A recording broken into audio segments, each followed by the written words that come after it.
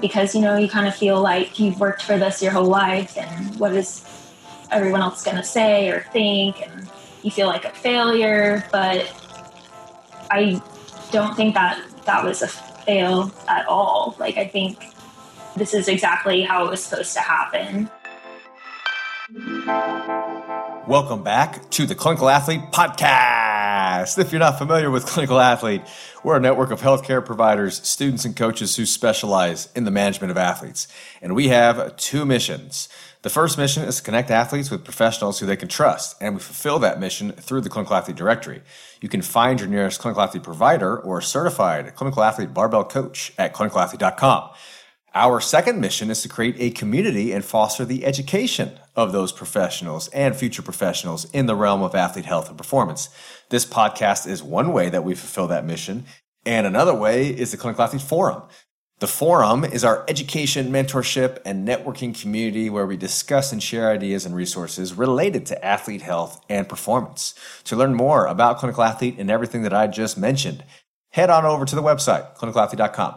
If you enjoy this podcast, do us a favor and give it a rating on your favorite podcast platform so that we can get this information out to as many people as possible. My name is Quinn Hennick. I'm a doctor of physical therapy in Orange County, California at Clinical Athlete Newport, and we've got another Clinical Athlete Student Edition coming at you. Chris Hewen, a physical therapy student and forum intern, Clinical Athlete Forum intern, leads an interview with student physical therapist and Clinical Athlete Forum member Megan Broussard. Megan is also the Clinical Athlete Journal Club intern. She has a really interesting story transitioning from one career path to another, and she discusses the life of a student, navigating the waters of uncertainty while she attempts to learn as much as she can and be a positive example for other students. It's a great conversation that we had. Enjoy.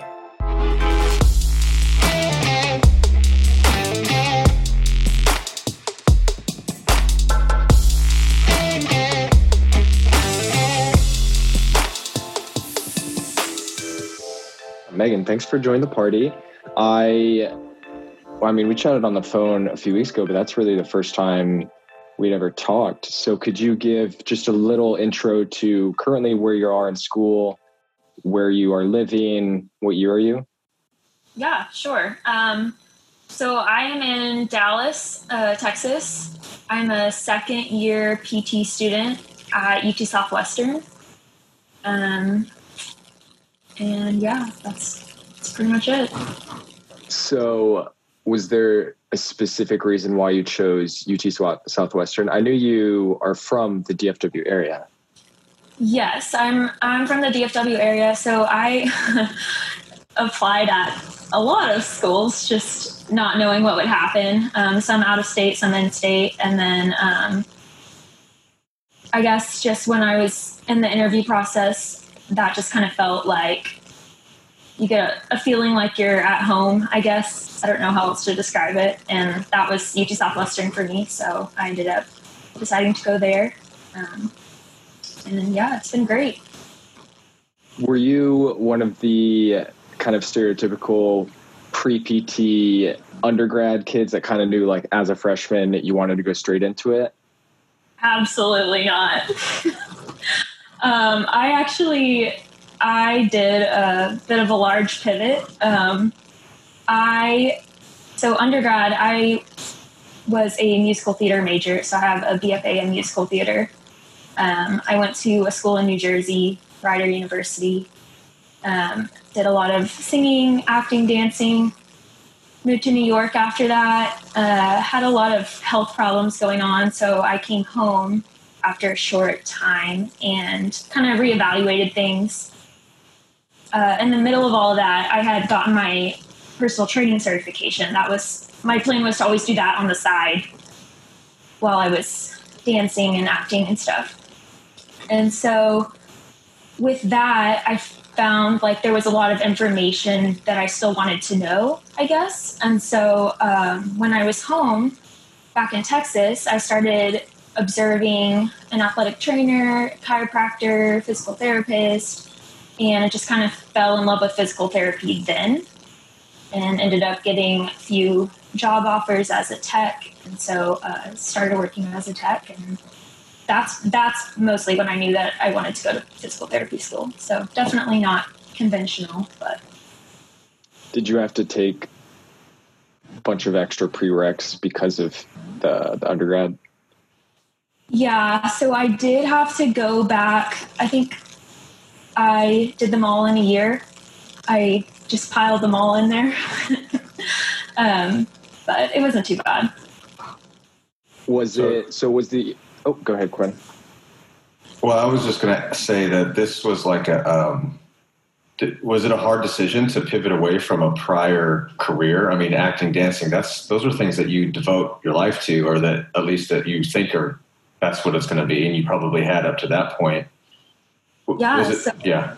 Yeah, I had grown up dancing competitively and then doing regional theater. And so that kind of seemed natural to do that as an undergrad degree. But I think, I don't know, I guess I'm the kind of person, like, if I want to do something, like, I'll just work really hard and make it happen type thing. And I just wasn't feeling that after graduating. And it did take a lot of, like, mind shifting because, you know, you kind of feel like you've worked for this your whole life and what is everyone else going to say or think, and you feel like a failure. But I don't think that was a fail at all. Like, I think this is exactly how it was supposed to happen. And I don't know, we'll see. But life is weird. I love that. I mean, it doesn't have to be that exact story or even physical therapy, but I'm sure there's a lot of people who want to switch gears, you know, or maybe just scared to do that. And time goes by and they maybe wish they had, or they play the what if game, those types of things. And then, you know, you took action, which is a cool story. And it's still playing out. Yes, that's for sure. So, Megan, you said you had done some tech work prior to PT school, and I know you had said you had been with Jared Hall at his clinic. Was that the first place you had been a tech? So actually, that was the last place I ended up being, and I was there for the longest, and that was just really the biggest blessing in disguise because I didn't know Jared prior to that, and he quickly has become one of the biggest influences and a great mentor to me, just in physical therapy life and in life in general, I feel like. So yeah, that was a huge blessing because being with him, I think I was there for a year and a half before PT school. But yeah, just really exposed me to critical thinking and, you know, clinical reasoning. He would give me research articles to read and, like, talk through what he was thinking about patients. And so I think that was really helpful going into school because it kind of set me up with a skeptical mindset, but practically, like, in a good way. Was it different? So that was the last tech-in you had before you started school. Was the job itself and kind of like the requirements or the day-to-day, did it look a lot different from the prior tech gigs because it was kind of set up with Jared? I definitely noticed a difference between like therapists and, yeah, I guess like how the clinic was run too. Not like that the person I was with before was that or anything. It was just very different. I'm trying to figure an example. I'm drawing a blank. But well, yeah, I think you had said it earlier, the kind of him giving you papers to read, kind of creating that critical thinking. I had never been a tech before, so I never really knew what that environment was like, but I can imagine it can differ depending on the clinic you're in and the clinicians, and what those clinicians are kind of wanting you to do as a tech. Yeah, and I guess you saying that too, I don't think most clinicians would, Jared puts the time in to educate people who are younger, just to kind of, I guess, give back to the profession. And so I don't think most clinicians go out of their way to, give a tech research papers to read or talk with them about what they're thinking, or if I had questions about what he was doing, he was always willing to answer them. And so I thought that was a very valuable experience. I think it probably depends on the person, on you, like the tech, or on the other side too. If you're somebody who is eager to learn and is kind of proactively seeking that information, then maybe the PT, no matter who it is, will be more apt to kind of bring you into that. Where some people have PT tech jobs just as because it's easy, and they have no thought or intent of taking it further. But for you, it was this is what I'm trying to hone my experience in this field and learn as much as I can, and take this with me going forward. And I think it's a really good, being a tech, or which is kind of within that space, is a really good opportunity, rather than just shadowing, which we need those shadowing hours, for our physical therapy school application. But sometimes shadowing is literally, you can just kind of turn your brain off if you're not careful and you're just there, and then you're just forgetting that you're there to actually learn, and you're just, instead it becomes this, let me just get my piece of paper signed off. But if you're a tech, you have responsibilities, you actually have to do stuff. And so just inherently, you will be more kind of ingrained into the processes, and then you can take that further. But I think that's a really nice opportunity for people to feel out the profession that's at a deeper level than just, getting their shadowing hours in. Yeah, I'd agree with that. And I think you're right in saying, it goes both ways. It's not just the clinician who is, getting out information. You have to have a tech who's willing to hear that information or to read that information. So to care. Yeah, to care. Yeah, I remember when I was up in California, the first day I shadowed Derek Miles, he gave me 2 or 3 papers to read. And I think one of them was the Sticks and Stones paper. And it was just so bizarre, getting a homework assignment from a PT that I had shadowed, because that was the first time that ever happened. And then the next week I came in, he was like, "So what'd you think?" And it was it was intimidating in a sense, but it puts the autonomy on the student or the individual to actually kind of be an active part of that process. And you're like, "Oh, you wanted me to actually read it?" Shit. Yeah. So Megan, I know, because UT Southwestern's in Dallas, and then there's TWU in Dallas, there's UNT Health Science Center in Fort Worth, and that's, the whole DFW area is a giant swath of population. But is the 3 universities there, is there any type of kind of connections you've made with other students or other professors or researchers? I know Jared's an adjunct at UNT, right? But is there a sense of community within DFW? Maybe if you look for it, we have a lot of the same, opportunities volunteer-wise, and then we run into other students at our North Texas district meetings or federal advocacy dinners, stuff like that. But I wouldn't say other than that, there really is. I think obviously COVID affects these things right now, but there's a lot of pockets across the country where there's multiple schools, multiple programs in a reasonable area. And I feel like that is a really good opportunity for students and even new grads, within these communities to get together and start networking and just kind of branch out a little bit.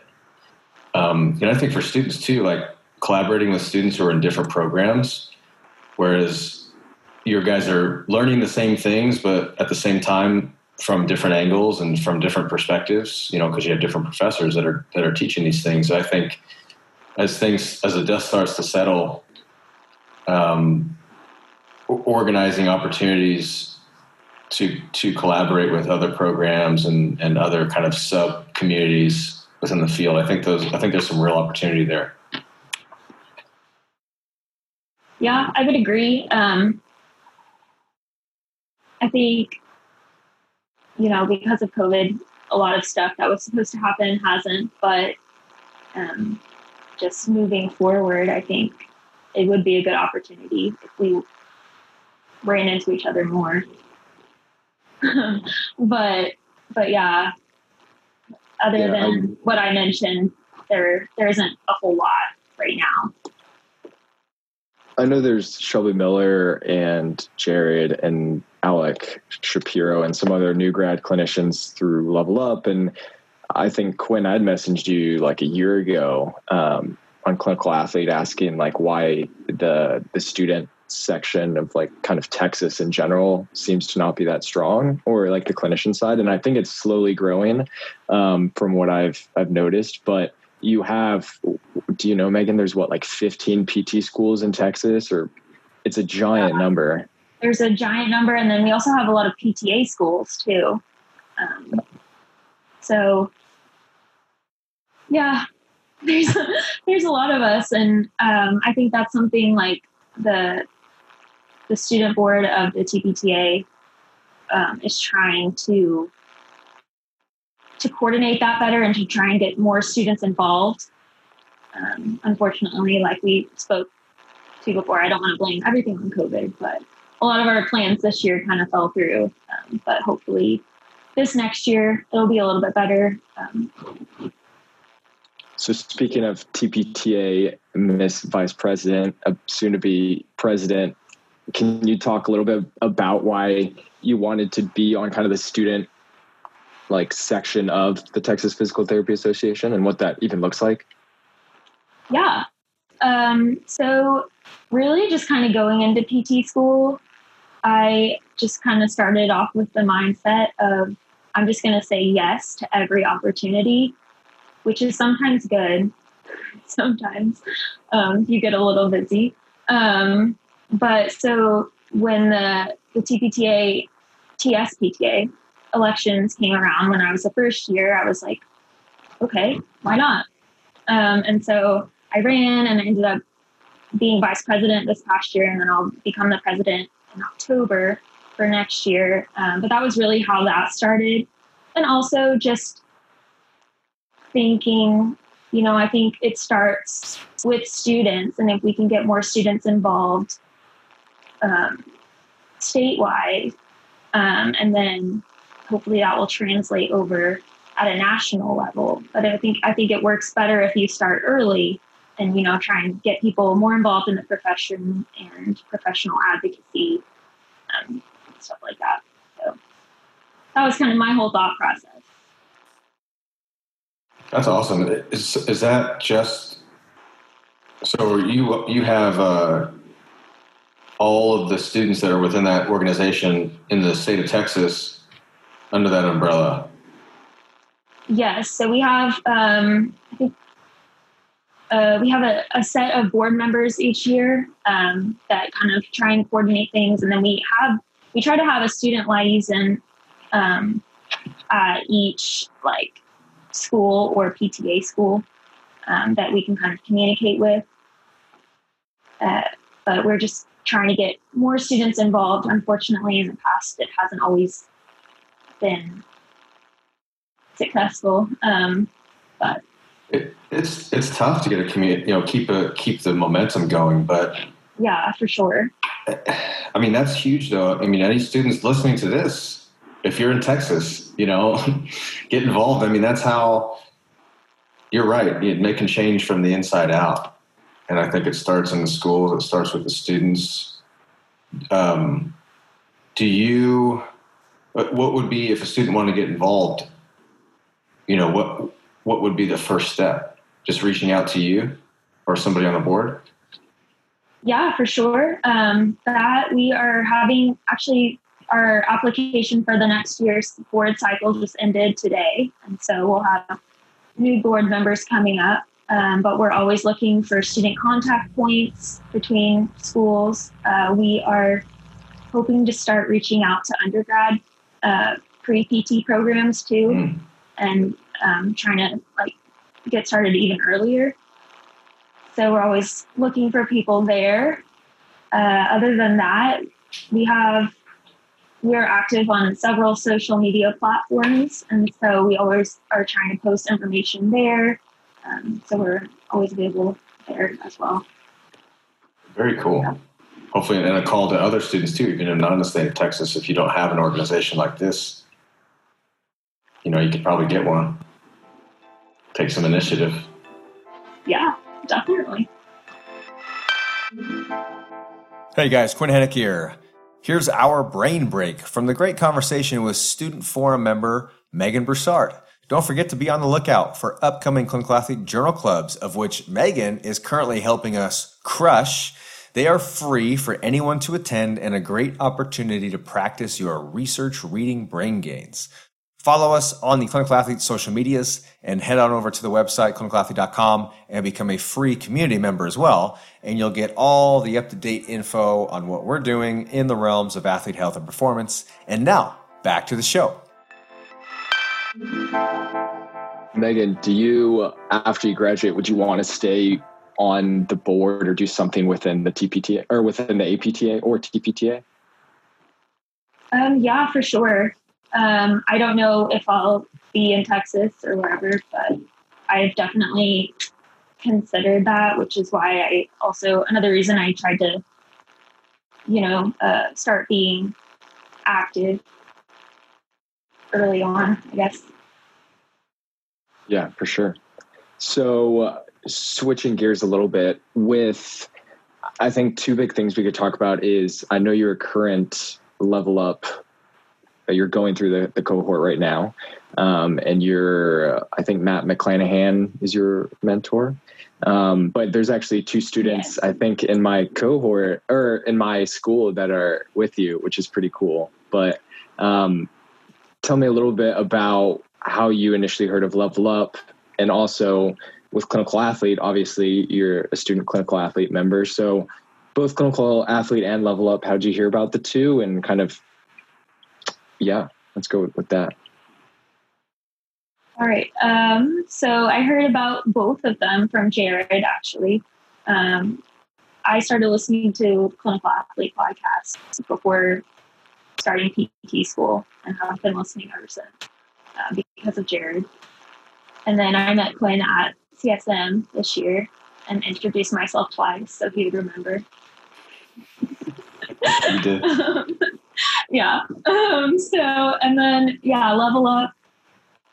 I'm currently in cohort 5 right now, and it's been awesome. I have a great small group, and I feel like all the material is just very well prepared and has really been challenging me to reflect and think more about how I can help drive the profession forward and give back to those who come behind me.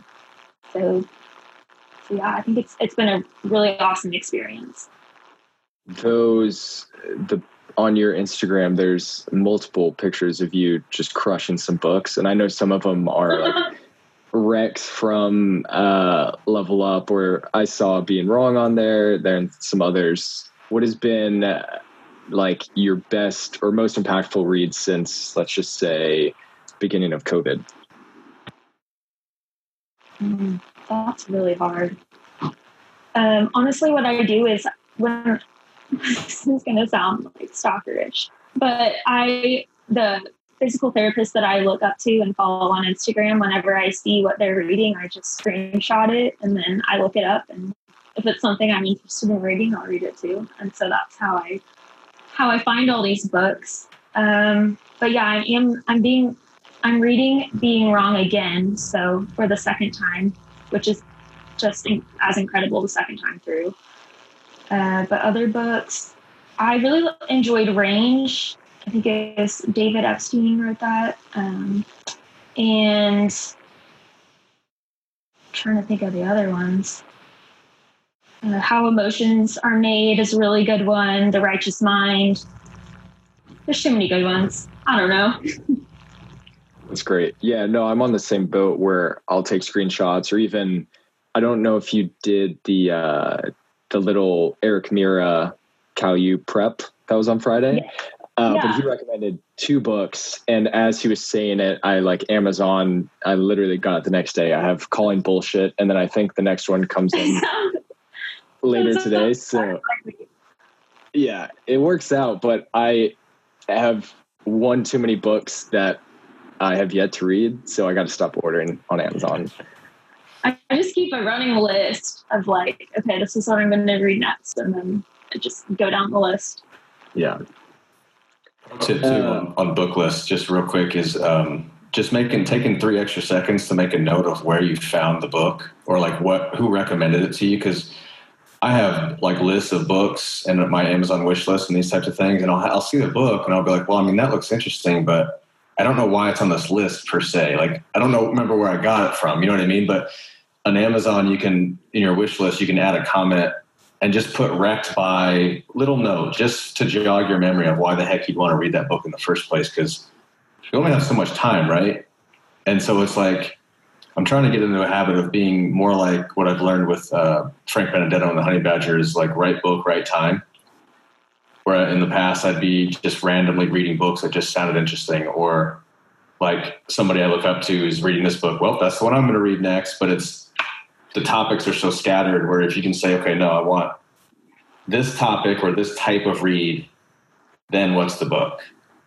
And then it organizes your thoughts a little bit better. But at minimum, try to make a little note about where the heck that book came from in the first place. I think it helps. Yeah. What are you reading right now, Good idea. Quinn, what are you reading right now?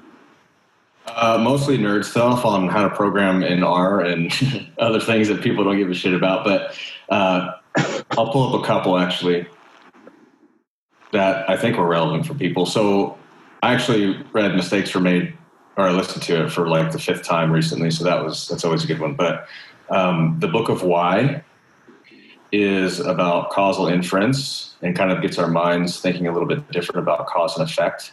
And it's a book by Judea Pearl, who is huge in the causal inference space. And I think causal inference is very relevant in our field because we're trying to make change and trying to attribute it to something, and trying to trim out the uncertainty of, do we matter as a profession? And then another one is called The Drunkard's Walk, which is essentially a book on randomness and probability and how that kind of just is intertwined in our world. Which was that Mlodinow or Leonard Mlodinow? Yes. Yeah. Yep. What else was he? I read one of his prior books. I don't know which one though. I know what you're talking about. I'm blanking on the title as well, but I'm enjoying it. Nice. Yeah, I'm going through the Skeptic's Guide to the Universe, which is a thick boy. It's like 400 or maybe 500 pages. And I'm just staring at all these other books that I just... Oh, did you read it? Yeah. Yeah. It's legit. It's literally like an encyclopedia of all of the fallacies and heuristics. It's like the Bible of biases. That's what they should have called it. Mm. Yeah. Very good. Okay, Megan, so you're a second year like me, so you're about like halfway through. Do you have any idea once you graduate where you see yourself, what area of PT you'd want to go into? I have kind of an idea, I guess. I have a general plan, but I didn't make it super specific because clearly my plans in the past didn't work out how I thought they were going to. But yeah, I'd like to be some type of outpatient ortho, but geared toward performing artists in some capacity. I don't know what that's going to look like exactly. But I feel like that just naturally kind of aligns with what I've done in the past and would be really cool. But we'll see. I thought of eventually, like way later down, opening my own practice and teaching and just finding more ways to give back, I guess. Solid. It's definitely an underserved population, the performing arts. Yeah, for sure. I think that was another, like, just going through even like personal training certification and just starting to kind of think about like, well, you know, why didn't we know any of this? Or like, why weren't we taught? And like, even now, like in physical therapy school, like I'm just thinking like, there are things that like, I don't know, I feel like should be part of a dance program. But. Do you listen to Don't Break a Leg? Is that what it's called? Of course. Is that like the only PT / kind of performance art podcast out there, or are there a lot? That's the only one I have been listening to right now. So I'm honestly not 100% sure. Well, that's cool though, because I feel like it's like an untapped little like niche that would be great, especially since you have the experience. Wow. Yeah. So last question, since you're about halfway through, are there, let's say you were to start PT school all over again, is there any big thing you would change or any reflections that you're like, if I were to do this over again, I would have done something differently, I would have said something, not said something? What are your thoughts? I don't know. I feel like there's always things that we would not do when we look back. But actually, I don't know. Would I do anything different? Because I feel like that's the way you learn, right? Maybe I just would have learned things faster, but that's okay. Yeah, so I don't know that I would do anything different. Well, I think that's a lesson in and of itself. Or just don't spend time looking back and playing the what if game. You know, if there's something to learn from, obviously learn from it, but just keep your eyes facing forward. I think a lot of people struggle with that. Yeah, I would agree. Yeah, I guess I would say the same thing. I mean, I by no means was an ideal student as a first year with the way I went about conversations with professors and other students, but each one was kind of a little bit of a learning experience that shaped how I am now, but they were very uncomfortable situations, and definitely I wasn't the most popular kid as a first year. But then again, I don't think at some point first year is popular. Yeah, but I mean, I think if you're outspoken, there creates some level of uncomfortable within the cohort. Well, it's like you said, reflect. I think there's a difference between reflecting and dwelling. And your reflecting is creating a learning experience and then moving forward with that and moving forward, and not dwelling is you just kind of you keep looking back and you keep replaying it in your mind, and it becomes a circle instead of, a path forward. And if those interactions, for you, it can be like, okay, well, the outcome of that interaction didn't go as I would have wanted, or maybe it did. And secretly, I just need to question my motives, but I don't, that's maybe for somebody else, Chris. I don't think that would be you, but it's like, okay, the outcome wasn't exactly what I wanted. What can I take from that and try in another, future interaction or something like that. Versus dwelling, then sometimes we play like games with ourselves, or that person was an asshole, it wasn't me. And I think the more you go back, the more it becomes a game of telephone in your own head, where you misremember it a little bit more each time, and then you start making up stories. Yeah, which is dangerous. Can be dangerous. Yeah, I don't think I ruminate a lot on it, but after the fact, a few days or a few hours, I'm like, oh, was that a bad idea? Like last week, we have like a school group me, and a kid posted like a funny / stupid meme of like patients with bad posture, and it looked like a little shrimp sitting in a chair. And I knew it was a joke, but I also knew like a lot of kids in our class may not understand that like that's not a thing. And so I sent like 5 Ben Cormack posts through Instagram on the group me, and It's like, was that a smart idea? Probably not. But it could have, at least maybe one kid who had never seen Ben Cormack saw that, and maybe it had a positive impact. So it's a work in progress of whether or not that's a good idea. Yeah, I think that sounds pretty harmless to me. Thank you, Quinn. You're just throwing it out there and just saying, hey, take from it what you will, but I'm just going to put this here. Yeah, I just said some food for thought and left it there. I don't know how they took that, but the whole 44 students have at least seen 5 different Ben Cormack posts that I forced them to read. So we'll see. You're just planting seeds, man. Yeah, exactly. All right, Megan, thank you so much for kind of introing yourself, giving us your background. If people want to reach out or talk to you more, where would they be able to reach out? I am on Instagram. It's Megan_Broussard, BROUSSARD. Or you can always email me, meganmbroussard@gmail.com. But yeah. Yeah, Megan, thanks so much. But you're so humble. I think I want to just touch on the point again of like changing career paths, changing mindsets. I mean, that's huge. And I think that this could really, touch a lot of people, because there's plenty of people that will listen to the show through from within our 6 listeners who haven't quite decided on what they want to do, and whether that's PT or not. I think you're proof that you can pursue, passions, and passions can evolve over time. And there are people out there taking action like you. And I think it's pretty awesome.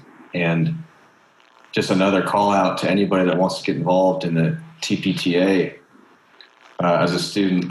I think the earlier you get involved in things like this in your student career, the more apt you are to be involved in that way throughout not only your student career, but as an early grad and beyond. And, I'd encourage anybody listening to reach out and see if there's any opportunity there. Yeah, definitely. Yeah, I'm guilty. I'm not a part of the student TPTA. I should definitely do that. I know. Well, you're a black sheep, man. You're just... Come on. I mean, my buddy Kevin, Kevin, and your level 1 cohort. I literally just wrote him a letter of rec for being a student board member. So I'm doing my due diligence for you through him. So you're a runner. You're on the ground making moves. Yeah, exactly. Just networking, putting things together. Oh, okay. All right. Sweet. Well, thanks again, Megan. This is great. Thank you, guys.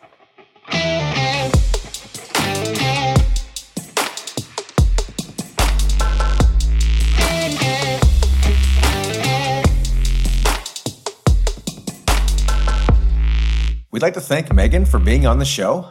You can check out the show notes for contact info of everyone in today's conversation. And thank you to our all-star Clinical Athlete Forum intern and student ambassador, Chris Hewen, for leading this student series. And thank you, the clinical athlete community, all 6 of you, for joining us on this journey of knowledge and improved practice in both the gym and clinic. If you want to dive even deeper into this community, you can check out all that the Clinical Athlete Forum has to offer, which includes all of our academy courses, amazing discussions, and networking with professional clinicians and coaches, as well as students, and just our overall hub of knowledge in regards to athlete health and performance. Thanks, everyone, and talk to you soon.